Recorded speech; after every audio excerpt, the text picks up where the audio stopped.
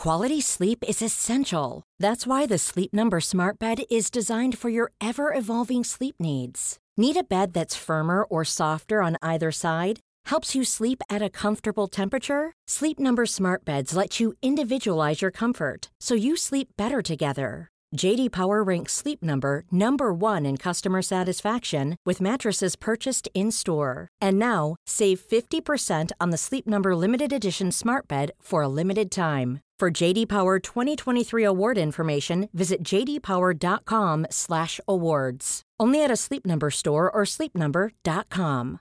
One size fits all seemed like a good idea for clothes. Nice dress. It's a t-shirt. Until you tried it on. Same goes for your healthcare. That's why United Healthcare offers a variety of flexible, budget-friendly coverage for medical, vision, dental, and more. So whether you're between jobs, coming off a parent's plan, or even missed open enrollment, you can find the plan that fits you best. Find out more about United Healthcare coverage at uh1.com. That's uh1.com. Before you listen to the podcast, I want to tell you about one of my favorite things in the world, the LIT teacher training. Creating this comprehensive teacher training really felt like my life's work compilation, and I hold nothing back. My mission is for everyone to know and understand the whole body, functional movement, and the how and why behind the movement choices we make to feel empowered, transforming your own lives and sharing that knowledge with others. In the LIT teacher training, we investigate the poses and transitions, the energy flow through this vessel of our body, and work to move through space with increased precision and fluidity to create more joy and fun. So ask yourself, are you enjoying the life you're living in your body? If you're not fully, there's no better time than now to create new pathways and new opportunities. And with that fresh palette, attempt to emphasize growth and connection rather than accomplishment. Learning how to give people feedback in their bodies so that they retrain their own neural pathways and habitual movement patterns is truly a gift, and you will get that in this training. With both our self-guided and in real-time virtual experience, the 10-week training is rich in functional anatomy from my background as a physical therapist, methodology, and yogic philosophy through a modern-day lens. Like the 100 of others around the world, you will complete the training with new skills, sound knowledge, and confidence to teach others. And you have access to the training for life. Finally, our LIT teacher community is vibrant and supportive, and being a part of it is like having all your friends with who you speak the same language with the same passion. So join this experience for reverence of the body as the container of the divine to change your life. Go to lityogatraining.com, and I can't wait for you to join our community. Good movement, and welcome to Redefining Yoga, a LIT yoga podcast, which is designed to investigate all aspects of the modern evolution of yoga from my background as a physical therapist and lover of movement. My mission is to help everyone find freedom through smarter and safer movement patterns, so together we can be uplifted, benefiting all beings.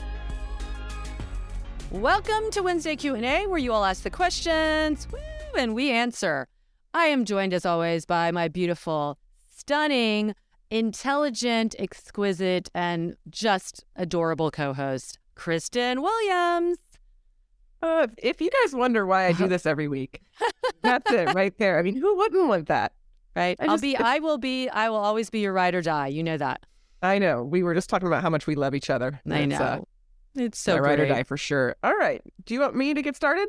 Yeah, you can start with the first one. All right. Great. I will start with a question that was sent in from our friend over in London, Gila. She says, I've got a question for the pod. My question is about my partner who recently developed pain in the front inside of his knee. He has just started training for a half marathon, and after just a couple of runs, he noticed the pain while he was running. He cycles, plays squash and football, and I think quite importantly is a photographer, which means he often finds himself in awkward positions trying to get the shot. For example, he often has to lower his body into a kind of low lunge with the bottom knee hovering and then stays there for a while he shoots. He has an inkling that some of these awkward positions might have something to do with the knee pain, I think it's also too important to note that in early 2021, he fell playing football and the fatty tissue at his knee was swollen for 5 months. I thought it would be a good idea to ask, number one, where you think the supposed pain might be coming from, and number two, any ideas for him to continue training for the half marathon without encouraging more pain or at worst creating further injury. So, there's nothing worse than when you're training for a run and your knee starts bothering him, or bothering you. I did reach out to her and I said, asked her what was he doing for training. And she said, literally, this was like the second run. So it's not like he was overtraining, or because that's I think a more typical answer that we find is, well, we look and somebody goes, I'm going to run a half marathon. And then they go balls to the wall and then their knees hurt. Like, that's a no-brainer. Same thing happened to me my first marathon that I trained for. I did a 6-day-a-week running program. It was just too much for my body, and I had knee pain. So now I know I don't do that type of training. But this does not apply to her partner. And I love that she gave us all the extra information about the fatty tissue of the knee, where he had the incident in 2021, so roughly 2 years ago, and the background of being a photographer. Like, what's the first thing that comes to your mind with that, Laura? Well, when at first she was saying all the things he was doing, I was like, oh, it's sagittal plane. And then when she said football, well, that's soccer, So for us Americans, that's soccer. And that immediately, my antenna went up. And the main reason is there's a lot of cutting. There's a lot of cutting, quick stopping. And the fact then at the very end, she said there was an injury. So my gut is that, your knees are meant to kind of just translate energy from the ground and then into the hip. And they do absorb some of the energy, especially when you're talking about running. I mean, there's all those, I don't know the exact stats, but it's like walking versus running, it's like 2.5 times more load. So if his mechanics are even a little bit not as great, the knee might be feeling it. And especially if there had been some kind of meniscal injury. The meniscus are basically cartilaginous structures that help cushion and absorb that 2.5 pounds with every step you're taking. So my instinct would be, okay, it sounds, especially that anterior part of the knee, if it was like in the kneecap or above it, but like on the side, that medial side, that's right where the medial meniscus would be lying, and where a lot of people, when they've had meniscal injuries, and it could be, you can just tear a little bit of it and still be able to do a lot of things, but it might come up when it's being stressed. It doesn't have the same absorbing qualities, or he might have innately, subconsciously done something to walk a little differently, because of that. I mean, our bodies are so smart. We will make up for it. If you've ever hurt something, whether it's your toe or your hip or your knee, and it's hurt for a little bit of time, during that time, you continue often to move, but you will move in ways to unburden it. So I would love to see him, move, like how is he hip hinging? How is he, what is his, I would really recommend going to a running coach that really understands biomechanics and see like, how is he landing? If he's landing and really translating a lot of that anterior force forward, it does go into the tibia some, but it's going to go into the knee and into that meniscus, and that could be irritating it. And they're like, what's the surface you're running on? Yes. That's huge. Like if you're running on concrete, don't do it. That's just a lot of pounding that's not getting the spring back that we want. So I would look at like footwear.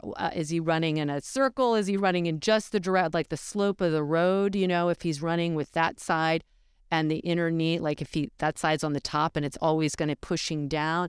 All of these things can add up, especially if there is some underlying, insult.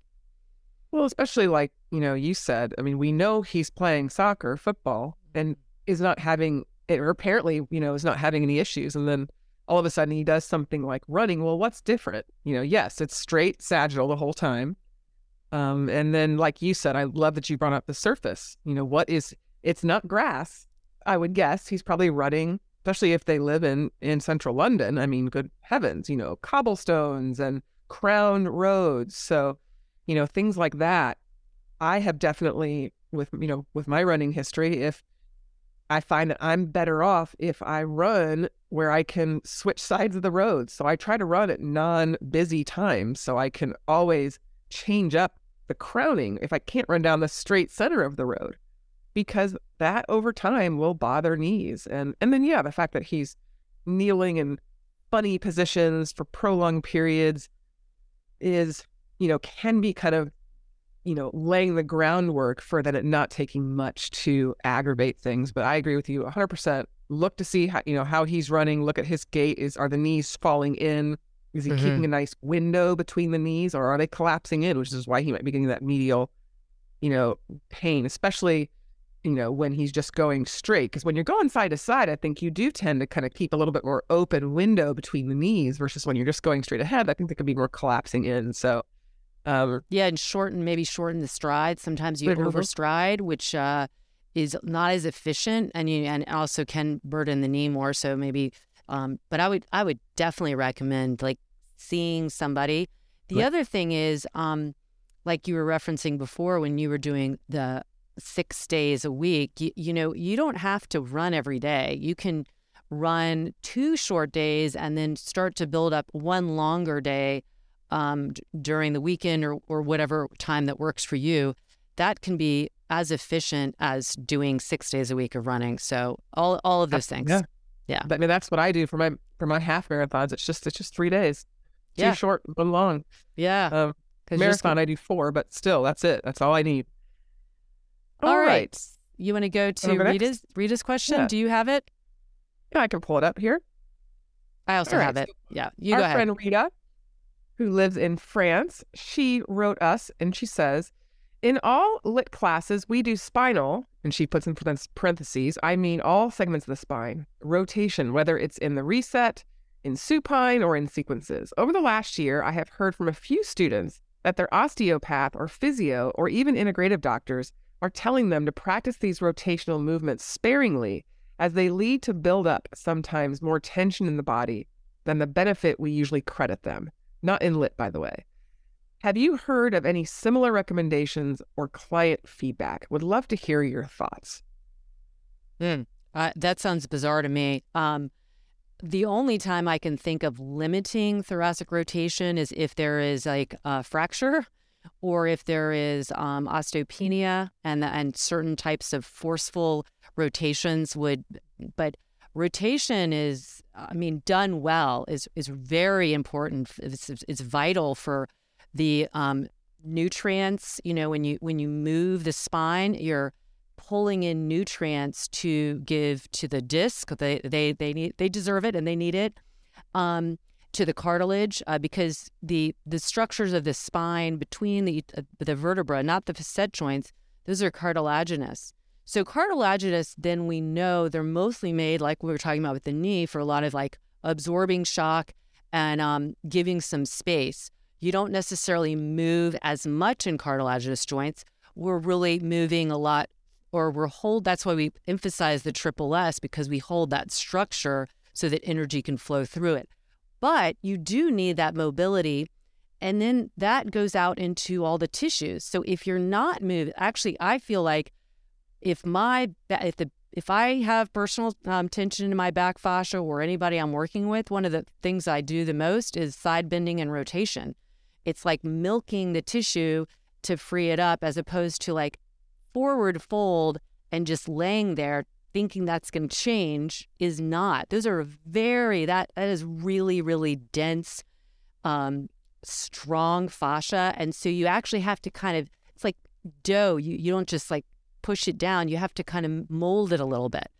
And that movement is generated hopefully from more of the proximal areas, controlled as well. But that is actually going to, I think, better balance out those tissues. So I don't understand that reasoning, but maybe you have a different thought on that. Well, if I had to guess, I would think that whoever's saying this, doctors, physios, they're imagining what a more traditional yoga practice does, which is that cranking into The rotation. forceful. There's a lot of that where it's inhale, exhale, take yourself further, inhale, go a little further. There are issues with that, you know. I mean, so in lit, that's not how we do it. You know, we do it active rotation, that like milking, like you're saying. And so, and if you think about human beings, when we're little, we're moving all over, we're wiggling, we're rotating. When we get older, we become much more sedentary and we lose that mobility in our spine. I mean, it is, if I had $1 for the number of people that I see in clinic, in the studio, who are limited in thoracolumbar rotation, I would be a wealthy, wealthy woman. I would say 90% of people are limited because we don't move that way anymore actively. Mm-hmm. So then you go to a yoga class where suddenly they have you putting your elbow on the outside of your thigh and pushing to bring your thumbs to your...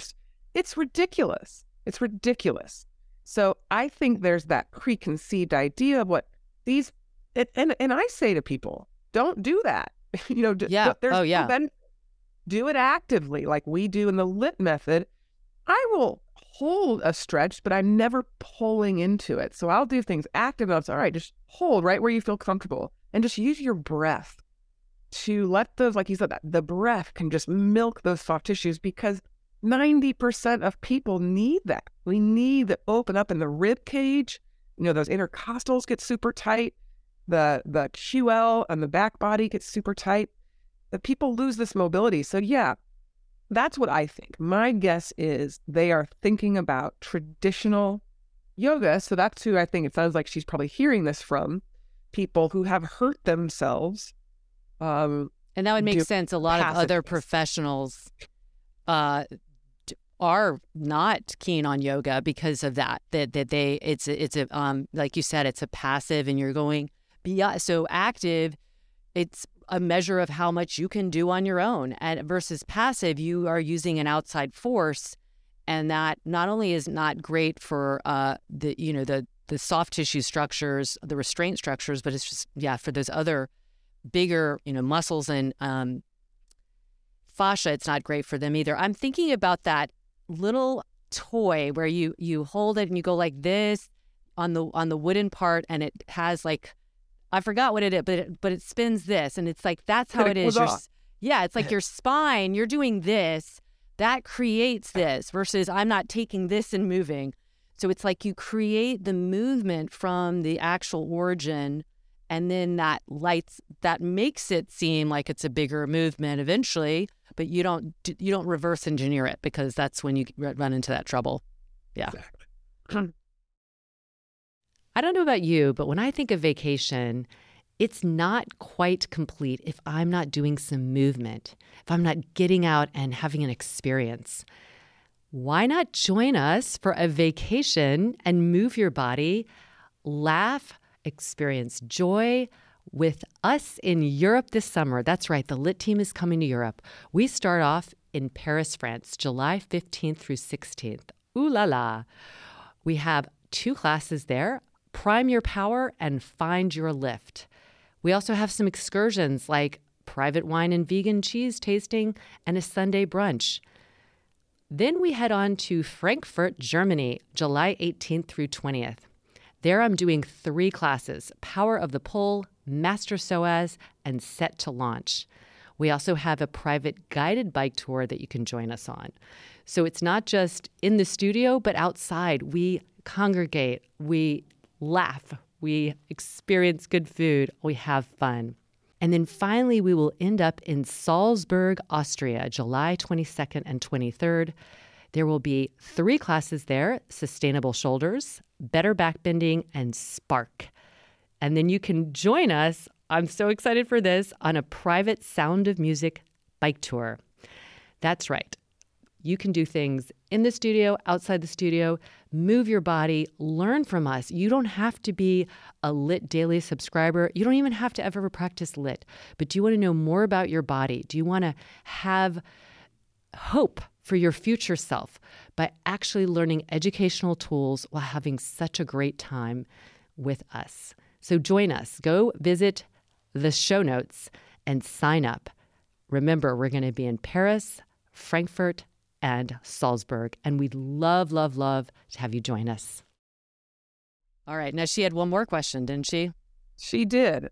Her second question was, in some classes, yoga, meditation, etc., there's an invitation to observe where we feel that our body might hold tension. One of my students, 56, had rotator cuff surgery a few years back, and I noticed that I keep reminding her a couple times to relax her right shoulder, not in overhead flexion, LOL. That's a lit joke. She said that she feels like her shoulder got stuck in a sort of defensive position that translates in this tensed up way of holding as it was before the surgery. And also, since then, she was inwardly thinking, oh, I don't want to hurt my shoulder. I should be careful with my shoulder, etc. I feel like there might be something to it, as it seems really unconscious, but I was also wondering if it's also related to suboptimal posture habits and brain wiring. I appreciate if you'd share. How does this sound to you? You want to start off? So, yeah, I think what she's asking is, do people hold tension in the body after an injury? And I think absolutely. We see this, especially after a surgery or like a shoulder, where you've been in a sling. If you've had ankle surgery, you've been in a boot. If you've had knee surgery, you've either been in a brace or swollen. Your body starts to forget what quote unquote normal is. And this protective posturing becomes the new normal. And you get this faulty wiring where the body doesn't recognize that that's not where it should be. And we will default to that. And I think absolutely protective posturing, we see it just in people's emotions. When people are scared, when they're frightened, when they're sad, they come into a very closed fetal type position. When they are pumped up and excited, it is boom, I am up, I'm ready to go. So after you've had an injury, you're very protective, and that can be really, really tough to retrain. And so the first thing, like Rita, what you're doing, what you're reminding her, hey, drop that shoulder. She doesn't even know, and it's, oh my goodness. And the more we can let people recognize things on the mat, it helps them recognize things off the mat. Where, oh yeah, Kristen pointed out in class today that I was doing this, and then they'll suddenly see themselves, doing that. And I find that I have to do that with myself. Or, maybe not after an injury, but just in general. I was talking about this in my movement lab this week. I was running on the treadmill, and I've got this.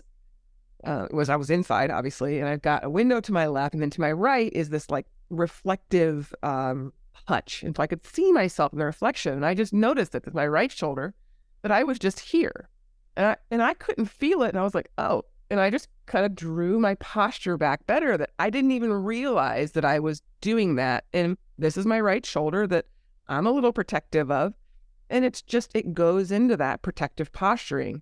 And all I had to do was recognize it and draw it back. And so I find myself doing that throughout the day with this right shoulder. Just, all right, get back there. You don't have to do that. Well, you're fine. Like, I'm tapping my shoulder. You're fine. Just chill out. And, so yes, you're absolutely right. We see that a lot. What else do you have to add to that, Laura? Yeah, I think it kind of poses an interesting question, which is, our brain is highly persuadable, and in that investigation, I would actually reframe it. I think instead of being like, notice where you're holding tension, it could be like, think about where you want to bring more space. So it's because when we don't want to reinforce something that already might be there. It's just a suggestion. I just sometimes think that our language is so important, and I've just noticed that throughout the years of hearing different prompts in yoga and whatnot. It's like it isn't saying that we never tell people this is what you don't want to do. Like, we don't want to hold tension there. That's fine. But how about reframing it and being like, as you're sitting here, where do you want to bring more space? I love that. And because that person's already kind of wired to be nervous about that. And let me give a short example. We were in Costa Rica, and one of our lit teachers was there, and she was doing modified side plank and was doing it in that way, where it's like you take up you instead of being in line, like with the long edge of the mat, her forearm was down. It was in line with the short edge of the mat. So you have a larger base of support. And I said, why don't you try it this way? And she did. And afterwards, she's like, Laura, I haven't done that in like 2 years since I sublux my shoulder. And now it just feels really warm. Is that okay? And I was like, that's great. That's just, it's awake. It's alive. It's like good. But she had anticipated she would injure it. So I think we have to, once, it's not being like totally fearless, but it's like fearing less. Like, we are strong. And so she needs to start realizing that rotator cuff, all the things you're doing is going to help it. And it might take more time to set up things. And that over time will be the actual kind of blanket that she needs so she's not guarding. So those are my only suggestions, is just like kind of reframe maybe that idea of like, okay, this doesn't need to be held as much anymore. Maybe give another cue of like, pull that scapula into the spine more so that'll help align it. And that also will probably bring it down naturally. I love that. Yeah. Okay. Speaking of running and triple S, someone did ask me, let's see, MHS Gemini 37. Hi, Laura. Love your work on the Q&A. I'm wondering if you and Kristen can talk about neutral pelvis, triple S while walking, running, etc. How does it work when one has to look down to avoid tripping on things or falling on uneven ground? Mom of young children here. Smiley face. I love that. Well, I mean, I know as a longtime runner, I even kind of think of myself as like lit has really opened my eyes to what running did to my body. And there's many, many positive benefits to running. But, my area of discomfort would mostly be my low back. And it was, when I first started coming to Laura, your studio way back when, I was so tight in that, in my low back, because when you run, and I've got a longer stride, more of a shuffler. Like I'm not, I don't have much hip flexion when I run, a lot of hip extension. And so what's going to happen? I'm going to dump into my pelvis and go into my low back. And, that has really made me aware. Since I've started lit and been doing lit religiously for many years now, I'm much more aware. Just like I said, I was looking at myself in the mirror to see. I'll look at my pelvis, and I was shocked by my shoulder because I have changed my gait pattern, and I feel so much better in my body. It is a shorter stride, more, hip flexion, so I'm not going to so much hip extension. And I'm thinking about, where, to your point from the last question, where do I need more space? For me, it's in my low back. And the way I get that is by getting my knees up, not constantly leaving my legs behind me, so to speak, and so, and we were talking about distance running versus sprinting, they're two different beasts, and it also depends per person. I think it's been interesting, watching some. I love to watch the Olympic track and field, and if you really look at these world-class athletes, they all run differently, and they're all built differently.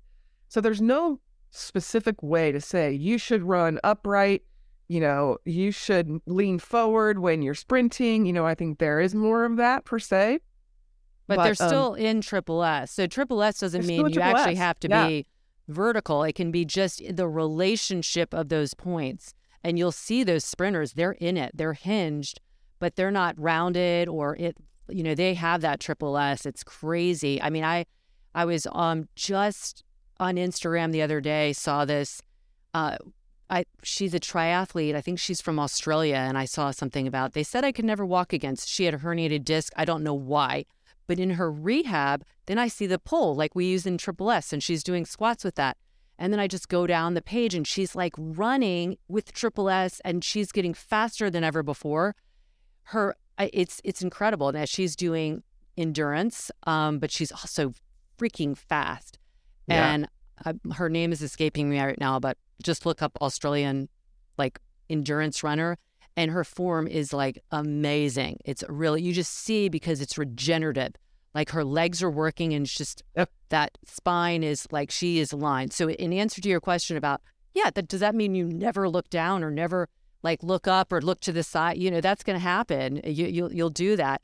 You can also be running and gazing ahead in front of you on the, that's what I would do when I would run in very uneven sidewalks in Princeton, because I tripped one time and I learned, like, don't do that again. So just gaze in front of you, but you don't have to take your whole torso down. And the whole idea with Triple S is that in life, you're going to come out of it. That's fine. It's that, does your brain understand how to stabilize that to produce forces with your limbs? Because that's really what you're doing, is creating the big movement there that is then taken into the Triple S and not lost. So I think that's your answer, and I hope that helps. I hope so too. All right, everybody. As usual, we love all these questions. Make sure you write us. You can write us on Instagram, Laura.Hyman, KBWilliams99. You can also write on the Redefining Yoga podcast, right on our profile page there. Please follow it as well and share it with friends. Yep. You can also just send us an email, a good old-fashioned email, support@lityoga.com. Those get forwarded to us. We have a little folder in our email. That's what these last questions were, emails to us. And so, and really nothing's off the table. We're giving our opinion based on years of experience, but people write in with everything from body questions to life questions. Yes. Whatever you got, if you want to know our take on it, we're happy to give it to you. We're so grateful for you all. And so make sure that you please rate, subscribe, review, and share the podcast, because we want to keep doing this for a long time, because we love each other and we love just chatting about it. So thank you. And as always, we're pulling for you.